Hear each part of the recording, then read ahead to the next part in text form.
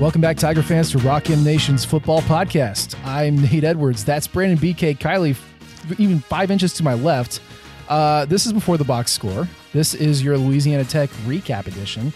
We are coming to you live on Saturday night from my basement because we're here to watch the opening week of college football and reminisce about the football that we saw on Thursday. BK, hi, how you doing? I'm doing great, Nate. It's great to be here. I appreciate you having me over, and we can do this in person for the first time. This feels like my day job. I feel like I'm back at work and doing what I normally would do, and we get to talk about a win that I know there's some Mizzou fans that seem down. I felt pretty good about the win. We can get into some of those things as to why, but I liked Louisiana Tech to cover the spread. They did not. Missouri instead covered the spread. I think that everything that you could actually learn about Mizzou in terms of the tangible things that we were looking for, most of those came out to be pretty positive in terms of the indicators there. There's some negatives. We'll get into all of that as well. But overall, I thought it was a really nice opening week victory for the Tigers. I mean, I think everybody on the site was just cautiously optimistic. Yes, we're going to win. Yes, there's going to be some warts. It's not going to be comfortable. Let's just get the W and see what this team is. And then, yeah, they go and cover the spread. Put up 52. Again, Louisiana Tech, not the best team in the world, certainly a cup below in any SEC competition, but that is the team they played, and there is something to be said for putting them into the damn dirt. So that was awesome. Really, when you're looking at this, you know, it was very cool to see it in person, by the way. Faurot Field, go see a game this year. It's awesome. But yeah, I think the biggest takeaway for me was that yes, this team is definitely more talented than what we've seen a Drinkwitz team be in the past 2 years. And that was on both sides. That was certainly the wide receivers. We'll get to Luther Burden eventually, but Dominic Lovett, my Lord. Towski Dove had some great catches. We learned that, on the defensive side, Tyron Hopper, oh my goodness, Martez Manuel with even one hand, oh my goodness, defensive line, hello, where have you been the past couple years? So it was clearly an upgraded team. And if you don't think that, that's fine, but you're wrong. Like, seriously, I don't think last year's team ever looked that competent at any point, and this team came out and did exactly what they're supposed to do. So this is an athletic team, and I think Drinkwitz was right in hinting at it all off season. BK, what was your biggest takeaway? The defense. I mean, it had to be the defense. You could see it right away. The speed that they have is just different. Tyron Hopper jumps off the screen. I mean, he is. I think you can make a strong argument. Tyron Hopper, and this is no disrespect to Luther Burden, is currently the best player on the Missouri football team in terms of just experience, ability to diagnose, already just taking over that role as the middle linebacker and running with it. He did this year what we never really saw from Blaze Aldridge last year, where it just, he looked different than the G5 talent that was on the field against him. And that's what you want to see. That should be the way that Tyron Hopper looks like in a game like that. So I was very happy to see what the defense was able to do. I looked this up because I was curious how much of the yardage for Louisiana Tech came in the final quarter when they were mostly going up against backups at that point in time. And it was a good portion of it. On their final 3 drives, they went 75 yards and then 9 yards on a weird one, and then 75 yards again. So they had 159 yards on their final 3 drives, fourth quarter on. They had less than 200 yards of total offense in the first 3 quarters. And at that point in time, Mizzou was leading 38-10. The game was over by the fourth quarter. It was completely out of range.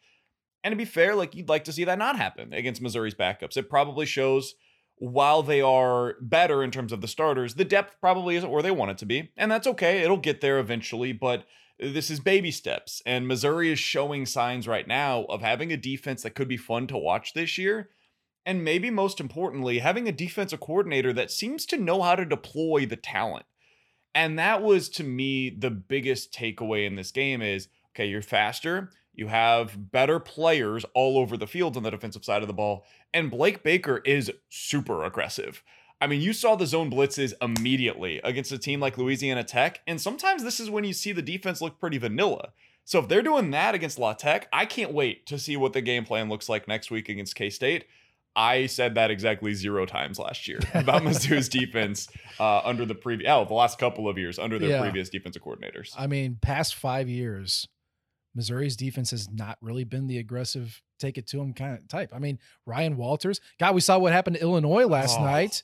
Just a completely, that looked like a Mizzou loss in every way. It really did. It's just like, okay, take it easy defense, keep it all in front of you. And, Odom defenses had that knack. Walters defense had that knack. And then whatever Wilkes was trotting out there, just let's play a 7 shell and get pressure up. Okay, cool. We have just not seen that from a Missouri defense when they just elect to be aggressive because they can. There is everything that's a strength is also a weakness, right? If you are aggressive, you're going to get havoc.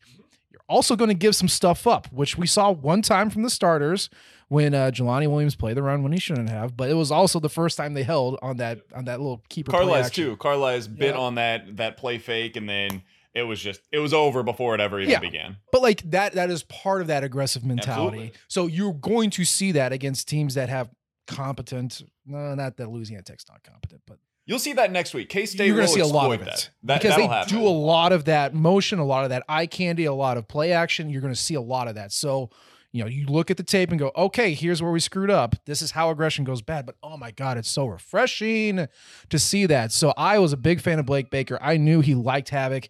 I loved what he did. And man, having a Tyron Hopper who can just go sideline to sideline and just blow things up is just, it's so refreshing to see. It's just so refreshing. So that was nice. And you have pieces that you can use in unique ways as well. Like that star position that they had. Man, I was so impressed by the way that they utilized Martez Manuel. He's not a deep safety. He's just not. And that's okay. There's nothing wrong with that. Play to your player's strengths. And Martez Manuel, he would line up in the slot. He would blitz. He would play in a zone. Like, he was a chess piece for their defense in this game against Louisiana Tech, and that's how he's best utilized. He should be close to the line of scrimmage. He's going to be a guy that helps you against the run, and so you've got that. And then Dalen Cornell comes in, and okay, so a 6'3", 215 to 220 pound mutant is now running around in the secondary as a second-year player, and you're looking around and you're like, wait, where was this last year? Serious. They couldn't find any ways to utilize this specific player, and the answer was no for whatever reason. And this year, that guy should see the field regularly. And then you see those guys at that spot. We've already mentioned Hopper. Then you go back to the safety position. Man, Carlisle is an NFL player. He looks different. And I don't know if he's just more comfortable in this scheme. I don't know if this scheme allows him to have more flexibility. I don't know what it is. Maybe he's just a year older and this was always bound to happen for him. Whatever the explanation, that dude is special. The size, the speed, the ability to play through contact. I mean, it was, I don't want to get over our skis here and say this is going to be a great defense, because I think they're probably going to finish closer to the middle of the pack, but that is a huge improvement from what we saw a year ago. I want to talk about havoc rate real quick, and then we'll move on. Missouri against Louisiana Tech had a 43.5% havoc rate. You like that? Do you know what their highest havoc rate was last year? Oh, man. I mean, it was the biggest issue that I had with the defense all year long, and it's why I hated the one gap and all of it was just so frustrating to watch. But my guess would be 25-30. That was about the average. Their best was a 38% against Central Michigan in that first game. Wow. Everything else was 5, 12, 15, 12, 28, 10. Refreshing. Very refreshing. Yeah. So that is the biggest takeaway. Just athletic improvement in the defense in general. And By the way, yes. Final thing here on the defense, and the havoc rate definitely plays into this. Do you know what they finished with? I know you were at the game and you haven't gone back through necessarily and done all of the numbers. Do you know what Louisiana Tech finished with in terms of their rushing output on the night? I haven't gotten it without sacks, but I think it was 11 yards or something like that. 22 carries for 11 yards. Whoopie-doo. 22 carries for 11 yards. Last year's team was simply not capable of that. They didn't have that in them. There would have been one long run at some point that skewed the numbers. Yeah. Like that Vandy game, right? You go back into that Vandy game, and they played pretty well against the run for most of the night, but gave up a 75-yard run on a touchdown to the quarterback. Mm-hmm. This was different, and that is something that if you look at any one individual number defensively, what is the sign that this is going to be a different defense this year? It's the havoc rate, definitely. It's the turnovers, which you love to see, but also it's their ability to stop the run consistently from start to finish. Yeah, and Matthew Downing is logged has 5 rushes for negative 13 yards. I think he was sacked 3 times, right? So 2 rushes, maybe, positive yards. It's not going to be much more than 11 when the sacks get washed out. So that's huge. So kind of going over what this team is and takeaways, you, like I said, I was at this game, you were monitoring at home. You told me, and I saw in our Slack, that there was a lot of chatter around Brady Cook's performance, and not all of it positive. And obviously, you react so fast to such small sample sizes as you go along. But I thought Brady Cook looked confident, looked calm, had good control. I don't know, man. Like, other than play calling, which is not really his fault, what were the bad things about Brady Cook's performance? I don't get it. I really don't. Like, don't get me wrong. He had the interception that bounced off Luther Burden's hands. He's got to take a little bit off of that, but that's also a play that Luther Burden can and should make, and he will make most of those. And I think if you asked him in an honest moment, he would say, yeah, I should have caught that. It went right through my hands. Was it hot? Yeah. Should I have caught it? Absolutely. So there was that play. I know that there's been a lot of criticism of his deep ball, and it wasn't perfect, but man, it's the best deep ball we've seen by a Mizzou quarterback since Drew Lock. I don't think that you saw a whole lot from Connor Bazelak that was exciting when it came to the deep ball. Or Sean Robinson. Yeah, Sean Robinson certainly didn't have it. And when you look back at what they had from Kelly Bryant, he wasn't a great deep ball thrower either. So I think that sometimes we get to this place where we're so spoiled as Mizzou fans. We've seen such high quality quarterback play over the years that you compare everything, and like Cardinals fans do this with center fielders, where everything is compared to Jim Edmonds, or first base, and everything is compared to Albert Pujols. That is an unfair expectation for any player to have to realize. The same is true at Mizzou, where everything is compared back to, well, he's not Chase Daniel, or, well, he doesn't have the arm strength of Drew Lock, or, well, even if he isn't those two guys, he's also not Blaine Gabbert. It's like, yeah, no, he's not. But that's okay. Look around college football right now. There's like 10 to 15 quarterbacks that really matter on a positive side of things. And there's like 30 quarterbacks that you just want nothing to do with.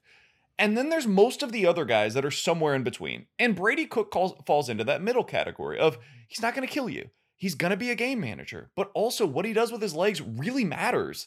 He has the ability to extend plays. We saw that with him doing the pirouette out of the pressure. There was an unblocked blitzer from the left side. He recognizes it, spins around, is able to look downfield. And I can't remember if it was Lovett or Dove on that play that he connected with. But that's a play they just don't connect on last year because Bazelak was incapable of doing that.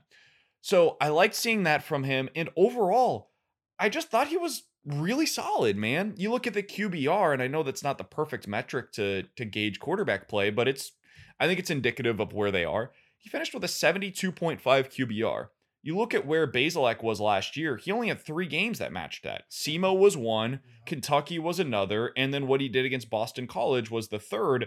That Boston College game was really weird because for the vast majority of it, he was good, and then it like went haywire late. But if you can get that version of Brady Cook this year, Mizzou's going to be better than I expected them to be. Yeah. 18 for 27. That's a 66% completion percentage. 195 if you ask Mizzou, 201 if you ask ESPN, just whatever. That's the Luther Burden touchdown. 7.2 yards per attempt is pretty dang good.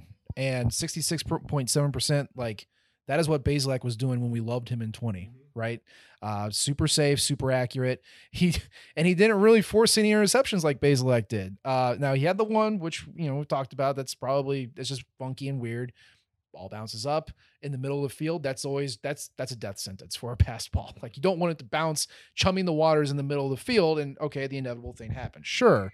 You can maybe make a case that he shouldn't have tried that, but he also has really great receivers, and he's like, well, all right, let's take the Ferrari out of the garage. So this is the second game that he started. This is the second game that he has started and finished. Well, basically finished. Like, all right, working the kinks out. Like, he's gonna figure it out. So I saw nothing wrong with him. The touchdown run was awesome. He saw that the defense was flowing to the right, and he's like, all right, I'm going left. And he just had not only the ability to recognize it, but the ability to run and the speed to get fast and get in there. And, he did the little Johnny Manziel windmill at the end. Like, I was all about that, man. All about that. So I did not see anything that I was concerned about. He's not perfect. He's not ever going to be perfect. He's never going to be Blaine or Chase or James or Drew or anybody like that, but he's going to be Brady. And if that is a 65% completion rating with, 1 or none touchdowns, 7.2 yards per attempt, and a 72, 75 QBR, guys, with this skill position core, you take that every time. And he's not gonna win you games, but God, he's certainly not gonna lose them. Do you know how many games Kelly Bryant finished with 60 yards rushing in for Mizzou?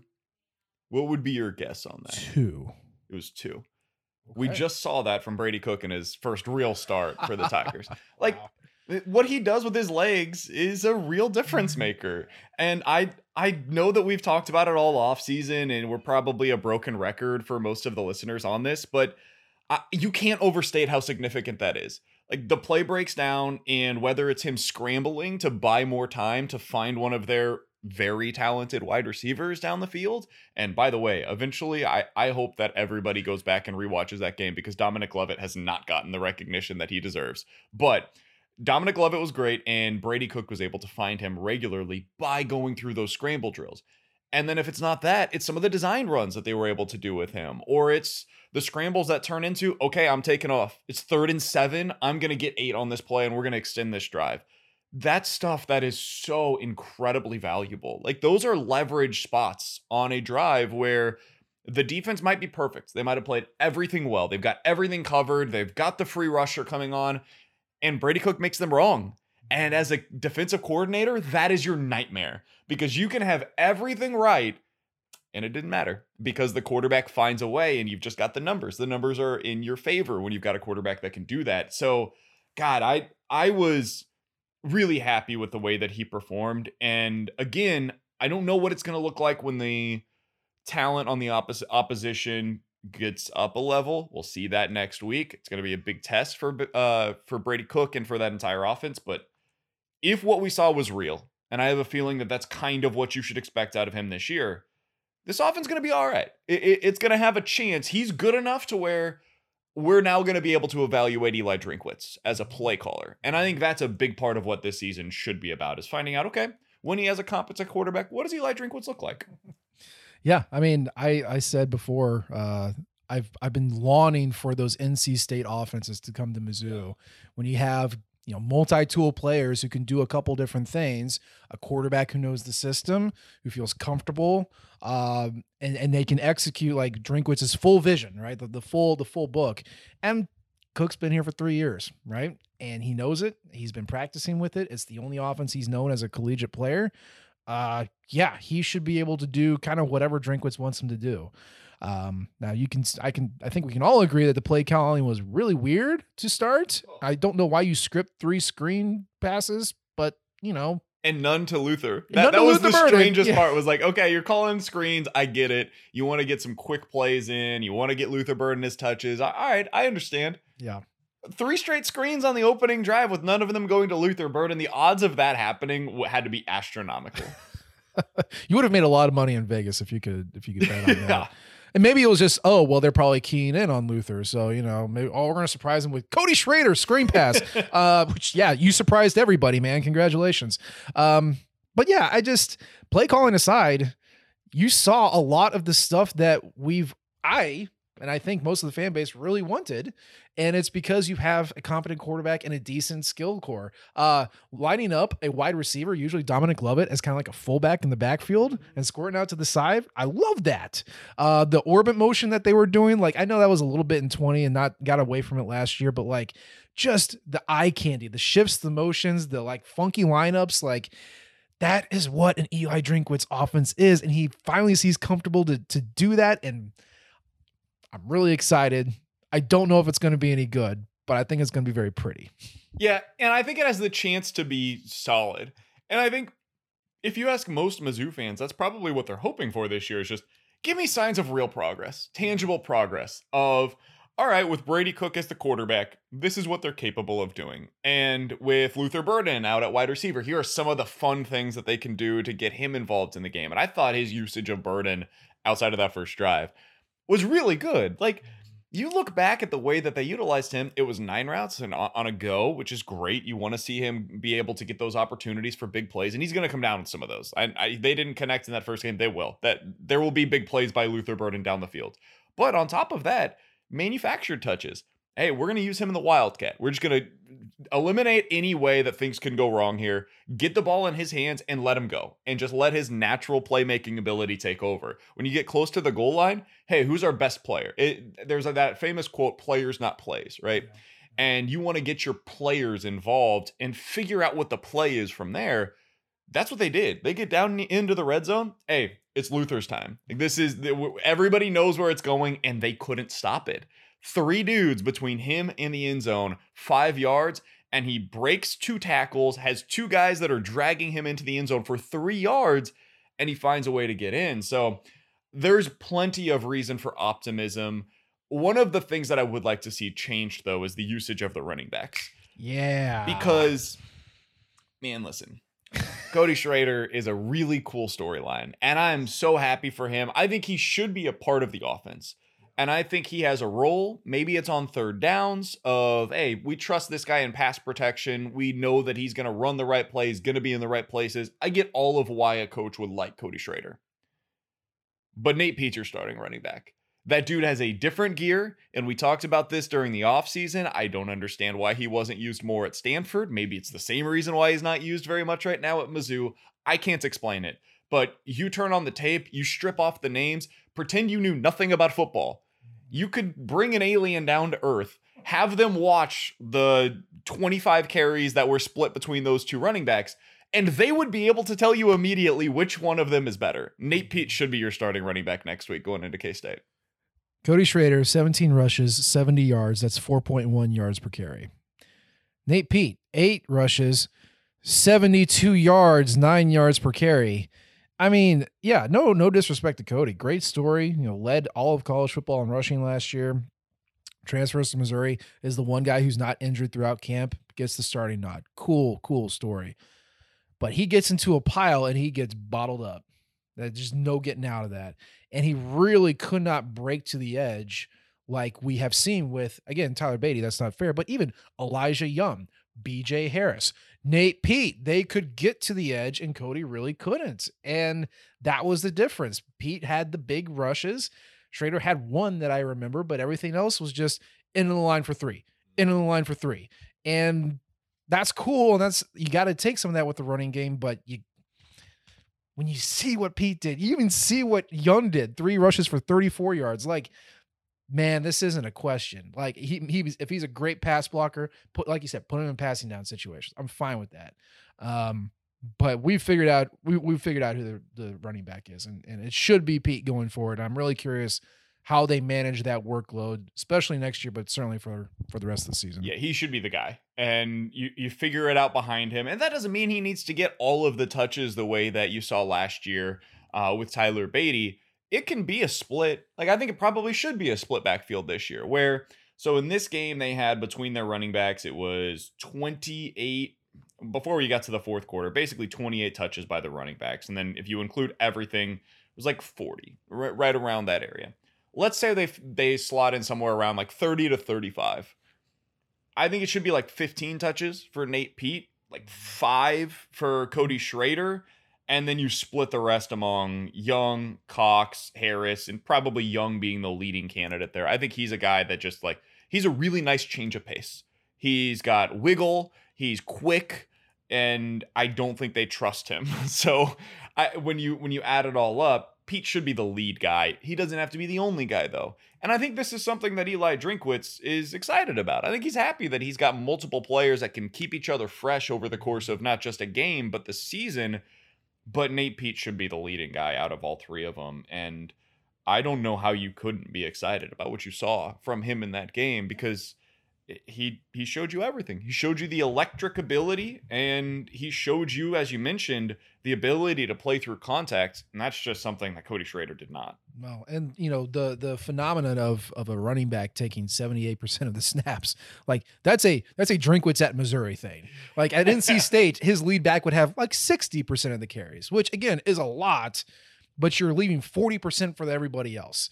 So I don't think we don't want just a Larry or just a Tyler taking everything and, hogging it all and getting beat up. So I am fine, 15 or 16 and then leaving 14 for everybody else. That is a healthy way to manage your running back stable. So I agree on that. Now, part of the running game is also 5 dudes up front that make up the offensive line. And heading into this season, we knew we didn't have Mike Maietti. We were pretty sure we weren't going to have Hiron White. So Zeke Powell and Connor Tollison step up. And maybe that's the difference. I don't know. The offensive line had its moments. The running backs had their moments, but just overall seemed to struggle opening lanes, holding their blocks. I don't know if it was a protection thing or an execution thing, but this was not the unit we saw at the end of the year. And other than just shaking out the cobwebs, I mean, is this something that we need to be concerned about long term? Yeah. I think that, so I wrote the piece earlier this week on what we were able to glean from Missouri's opening week wins or losses, just their opening week games over the last 6 years. And there was always something that you could look at, both positive and negative, but we always focus on the negatives, of course. But there was always something that you could look back on and be like, ooh, should have seen that one coming based on this from the opening week. If there is going to be something like that from this first game, I think that what it will be is the offensive line. I'm not at like a 5-alarm concern meter. I am a little worried about it though. Like, I think it's something worth monitoring, especially next week against Kansas State, where you're going to see that the talent gap be more significant. I don't know what that right side's going to be for you. And I was excited about Connor Wood and what he could potentially be for them. I think we are now seeing some of the limitations there. And it almost feels like they've got guys that are kind of platoon type of players, where this guy's really good in the running game, this guy's really good as a pass protector, and so on and so forth. But what they lack is guys that are good at both. And that is nice to have, like a Michael Maietti, great at both. You look back at like a Larry Borum, was very good in both the run and the passing game, despite the fact that he was such a massive human being. He also was pretty good in pass protection, at least at Missouri. So I don't know that they have those dudes on the offensive line right now, and that is probably my biggest concern coming out of this game. I mean, we've said all off season, the strength of the offensive line is how many damn options that you have, which is cool until none of the options can just stay out there for a super long time. Like that's not great. I want you to hear this name and just file it away for the next couple days. The name is Felix Anudike Uzoma. He is their edge rusher for Kansas State. He'll probably be teeing off on the left side of the defensive line, which is the right side of the offensive line, where our dear friend Zeke Powell will probably be lining up. Felix is really freaking good. Also out of Kansas City, Missouri. Yeah, 2-star prospect out of Kansas City. Yes, it's going to be a little bit more talented than what they saw against Louisiana Tech. And really that entire defensive front is solid. So, yeah, it is a concern. Anytime you go up against a Power 5 defensive line, you should be concerned if you have questions about your offensive line. I don't know what we do. We kind of have the guys that we have. There's no secret sauce here. You saw the backups come in. Armand Mimbu was the second tackle on the right side with the twos. Richard Taylor was the second center. So kind of seems like you don't have any good options past that. That's the thing, is like, this is one of those situations where it's a concern and it's not going to stop being a concern because there are no internal answers. This isn't like when you have a quarterback question and you've got a guy that you're really excited about as the number 2 quarterback. Hey, put him in. No, there's no replacements here. This is what you've got. And if you're waiting for Hiron White to be available, I wouldn't wait for that. I don't think that there's a whole lot of optimism that he's coming back this season. So this is our life for this season with the offensive line. And for what it's worth, SEC StatCat breaks down all of the individual plays over the course of a game. He said that Missouri's running backs averaged 1.8 yards per rush before contact, and that's typically a guide of how's the offensive line doing. That's not great. You want more than that, especially going up against a team like Louisiana Tech. I will be curious to see what that number looks like next week. And the other thing that we do need to keep in mind is sometimes a play caller will learn over the course of the first week or weeks of a season what are the types of runs that work for this offensive line unit? Is it more the zone, inside zone in particular, something that this coaching staff really likes to run? Do we need to go to more man gap schemes? Are we going to do more counters or pulling guards with the offensive line this year, where you really are a downhill running team? It's possible that that ends up being more of what this team does. They were very good on counter runs against Louisiana Tech. Was that about Tech? Was that about Mizzou? There's always that push and pull, but I think you'll probably see some more of that against K-State to find out. Is that maybe the way we need to lean with this particular offensive line unit? Could be. I mean, Marcus Johnson is very good at what he does. He is in charge of the run game, so like it's his call with Drinkwitz on like what they do, what they can do, what he feels comfortable executing. So he's got 60 minutes of tape to look at and go, yeah, can't do this, can't do that. We got to alter this. So there's certainly he's going to be able to take care of it. Is it going to be ready for Kansas State? Frankly, probably not. I don't think this is a 2015 scenario where Evan Boehm got rolled up in like the second series and then Connor McGovern was injured and like the offensive line just fell apart and then the whole season fell apart and we scored 9 against UConn. It's not that level of like, oh my God, freak out, but you are playing in the SEC. You are playing a Power 5 team next week. It is absolutely a concern. And so what they alter, how they work around the problem, that's going to be really interesting to see. And again, it goes back, put out Nate Pete. He's got the ability to break a tackle. He can take a hit. He can get to the outside. He can compensate for some of these problems. And even if he's the worst practice player in the world, which apparently he is, you have to understand that you have to win these games. That's what this staff is. They put that as a premium. So I feel confident that they can put their guys in position to win, but it is going to have to be something to monitor as we go through the year. That's a really interesting point, especially because like you look at some teams, like if you were, for example, at like a Georgia and your offensive line is so overwhelmingly great that all you need is just a guy to pick up the yards that are blocked for him. That's actually a really good spot for Cody Schrader. Like he would succeed in such a role. And so if you had like the 2013 Mizzou offensive line, sure, maybe Cody Schrader is the perfect running back to be utilized in such a scenario. That is not the case for this team. There are going to be yards where it's the running back that has to pick them up, not the offensive line blocking for them. And so in this particular situation that Missouri's in right now, it makes it all the more reason as to why Nate Pete should be the guy that's getting the majority of the carries. I think that's a big part of this for sure. Yeah. So we've already talked about the defense a little bit, but I was kind of wrapping my head around this as the game was going on. You saw obviously Tyron Hopper do Tyron Hopper things. You saw Joseph Charleston with just the most active hands in the secondary that we've seen in a while. You saw Christian Williams surprisingly aggressive, just thriving in the scheme. I'm sitting here thinking, okay, are all the transfers our best defensive players? I mean, Martez Manuel's up there, but like Chris Abrams-Drain quietly had a pretty good game. I liked what he did on this. He was usually playing corner closest to our side of the field, so I was watching it. He did pretty well. But like the impact were all the transfers, and I'm like, okay, I'm glad we brought these guys on because clearly this was what we were lacking last year. But regardless, whether it's the scheme or the individual players, the Jimmies and Joes, X's and O's, whatever, like, well, thank God we brought on Hopper and Charleston and Williams and all those guys because that seemed to be the difference between this year and last year. It's just so much faster of a unit. Like from top to bottom, they are just so much faster. And you mentioned Charleston. Like one of the things that I loved about the way that the defense looked, especially early on, is they were creating that havoc. And not only were they creating it, they were then taking advantage of their opportunities. And that's something that last year were like, they had moments where it was like, okay, this might be heading in the right direction. But then whenever there was a chance to make a play, nobody would step up and actually make it.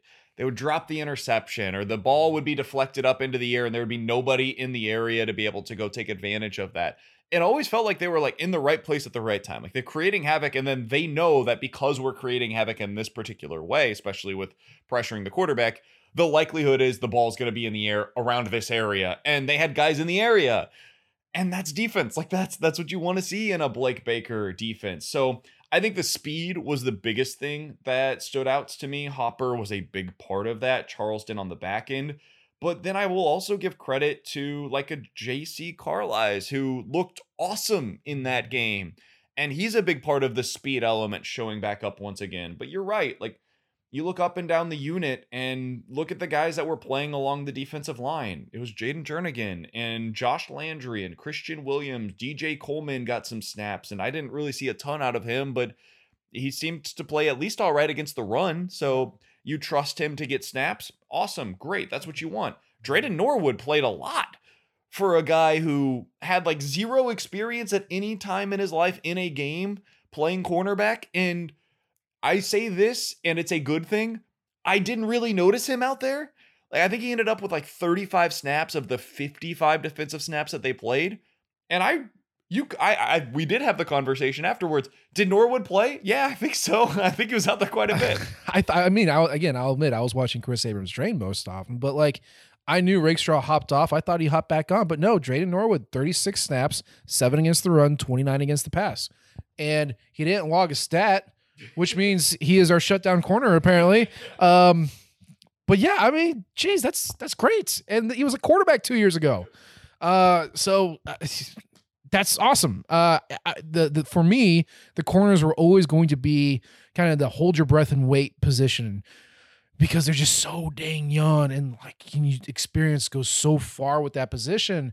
And you didn't really see anything that made you go, what? I mean, you had the blown coverage with the safeties or whatever, but like, I don't know, man. Like, I was very impressed. And that's an air raid offense, kind of funky, a lot of quick stuff, some stuff over the top. But like, the first test, which I said, if this goes screwy, it's because they're connecting on passes and just matriculating down the field.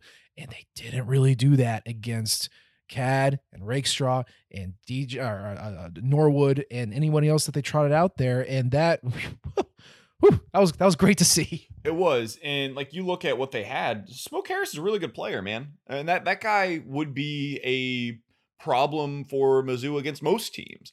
And he didn't do a ton to hurt them. So I was impressed by what they were able to get done defensively. And again, we've mentioned his name a few times. Blake Baker is just, he is such a different defensive play caller than what we've seen at Mizzou. Really, I credit where it's due. Barry Odom was this guy before he became the head coach. He created havoc. And then for whatever reason, he was like, yeah, I'm not doing that anymore. He was like, we're going to do this thing where it's going to be one pattern gap matching. Oh, I didn't understand any of it. None of it made any sense. But he just completely shifted the defense to something different. And this is the first time that we've seen an attacking unit. And that will lead to problems. There will be moments where you say to yourself, what the bleep are they doing out there? But it will also allow them to create opportunities where they're able to make up for some of their deficiencies by just flying around on that side of the ball. So it was so much better. And aesthetically, man, it's just so much more enjoyable to watch when you've got a unit that is going to attack and they're going to try to make plays on the other side of the line of scrimmage.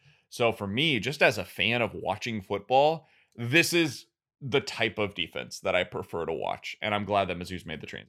It's like basketball with Mike Anderson, 40 minutes from hell. More fun. Like, I don't care if you're good or bad. This is way more fun to watch. I am entertained when you go and like make things happen. And you might give up big stuff. That's also kind of entertaining in a dark way. But like, it's the opposite of watching Virginia basketball. Exactly. Yes. Yes. I don't need to see we're gonna take the air out of the ball. We're gonna play with 60 possessions in the game. No, please just play up tempo. Let's see what this looks like. What do you have? Yeah. Yeah, and so we are going to see the Tigers get roasted at some point. It's probably going to be by Georgia. You're going to see them give out some stupid plays. We saw it last week. But you're also going to see a lot of things go boom, and you're going to see a lot of turnovers. And man, 3 turnovers in the first half, right? Like, it's just like, who are these guys? And nearly another, if not for, what was it, the pass interference or roughing the passer or whatever? That's right, yeah. So, like, I mean, whether it's powered by transfers, whether it's powered by high schoolers, whether it's powered by whatever, I don't care.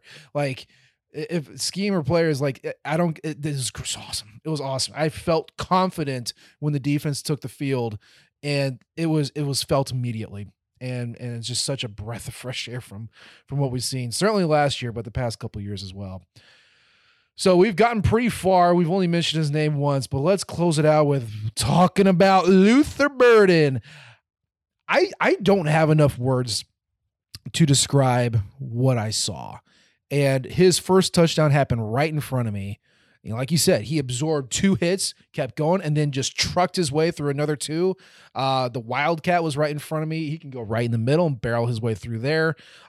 Had a couple of passes at the tip of his fingers. Like, the stat sheet doesn't give you any context as to how dominant it felt when Luther had the ball in his hands. In fact, that first Wildcat, when he scrambled to the outside, when he almost got hit for a loss and like converted the first down, that was the catalyst for that offense. Go, all right, let's go. And that's when it just clicked. So I have felt that way a handful of times in my life. When I saw Jeremy Maclin play, when I watched Denario Alexander play. This guy plays for our team. He's got a bag of chips named after him. Like, this is awesome. And I just want to focus on this year and the plays that he has in the game, because he makes me feel happy about Missouri football. It feels confident that we can do things, and that's such a weird feeling for me. So I remember, this is different, of course, but another guy that falls into that line of when you see it, like, this is different. Kentrell Brothers, in his final year on campus, everything just clicked for him. It's like the game slowed down and he was suddenly the best defensive player on the field. And obviously that's from experience and film study and all of those different things. This is just sheer athleticism and competitiveness and will to just find a way to, whether it be catch the football. There was that one out route that he ran. It was a 5-yard out. He was on the left side of the field, and it was like right around the midfield range. And it wasn't a great throw. Brady Cook did not put enough on it. And when you're throwing an out route like that and you don't put enough on it, that can go the other way in a hurry. And it felt like right when you saw it come out of his hand, oh no, this is going to be bad. And for most other receivers, it would have been. But Burden attacked the football, worked back to the ball. It was teaching tape for a wide receiver, and then fought through the context because the defender was all over him. Caught the ball with his hands, turned it upfield, and gained another 10, 15 yards. It's one play, but it showed so much about who Luther Burden is as a player. And I wrote it in the story. This is the way that I put it, and it kind of goes back to what you were mentioning. The final line does not jump off of the page, but his playmaking ability jumped off of the screen. And that's how you felt watching him. It's just like, this guy is different than every other player on the field. And when you finish that game and you look back on it, it's like, man, Mizzou has a different level talent with Luther Burden on offense and a different level talent with Tyron Hopper on defense. And those are just guys they didn't have the last couple of years. They didn't have those kinds of difference makers where it doesn't matter who you're going up against, whether it's Louisiana Tech and they're just clearly better than everybody else, or if you're going up against Georgia, they fit. They belong on that field. And they will not be out-athleted by the guys they're going up against. So with Burden, man, you're right that the numbers, they don't look astronomical. But Gabe DeArmond mentioned this, and I'm with him. I'm done tamping down any expectations on Burden for this season. Like, could this guy be the next Jeremy Maclin? Absolutely. Could he be better than Maclin? Yeah, he 100% could be. It should not surprise anybody that is in his range of outcomes. And I just cannot wait to watch what they have in store for him, because that was against Louisiana Tech. They ended up winning that game by almost 30 points. Mm-hmm. What are they doing with him against K-State? Because they're going to deploy everything they have available to potentially try to win that game the way they did against LSU, where it's like, hey, there's going to be trick plays all over the place. We're pulling out all the stops. Mm-hmm. Luther Burden should be on full display in this one on Saturday. Yeah. Maybe not any Colt 45 with Towski Dove. Maybe we'll let that one slide, but everything else is certainly on the table.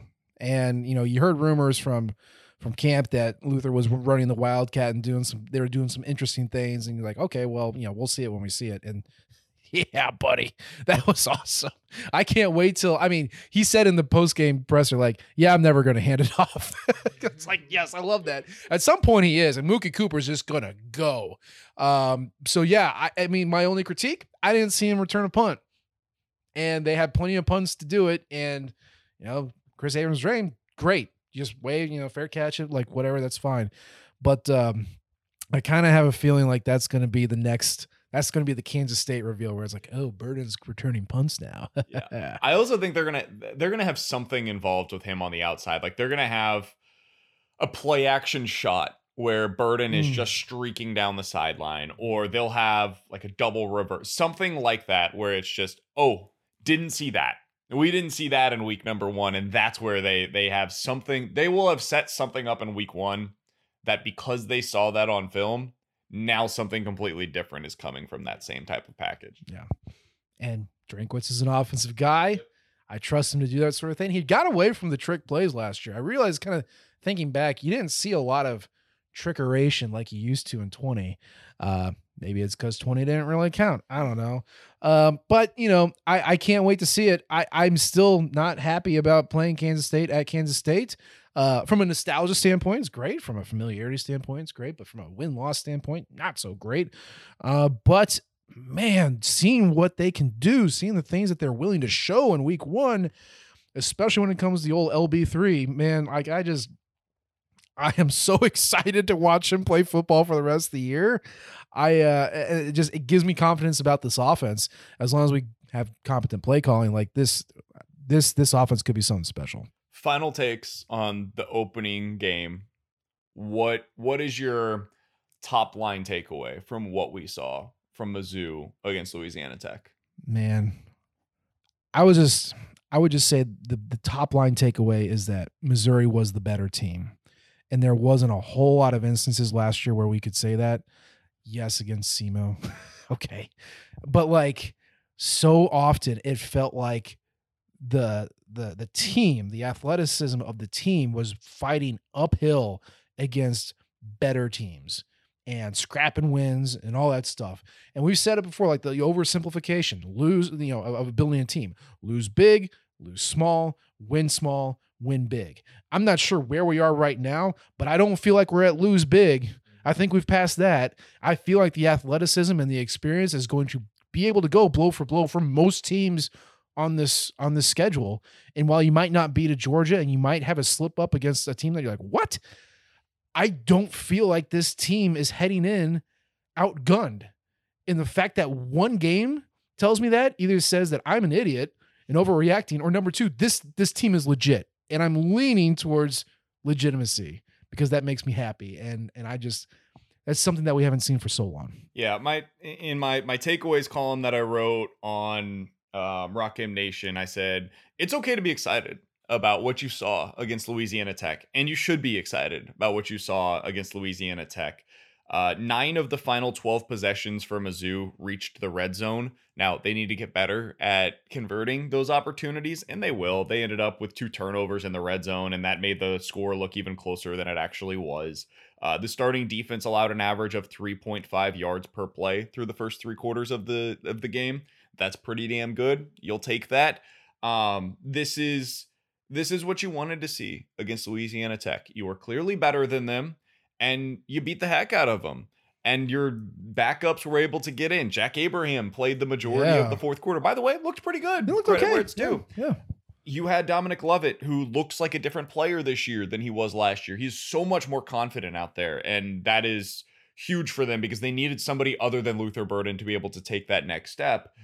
The talent deficit is not where it was previously, and that showed itself. The transfers on defense were real difference makers in week number 1. And I don't think that was a one-off. I think those guys are just better than what you had on that side of the ball. Your defensive coordinator is fun and exciting and runs a defense that we want to see. So for me, my biggest takeaway was I do think that it tangibly changed the outlook for the season with what we saw in week number 1. I think you've got a real chance against K-State. K-State will and should be favored, but you've got a chance. It shouldn't shock anybody if you win that game.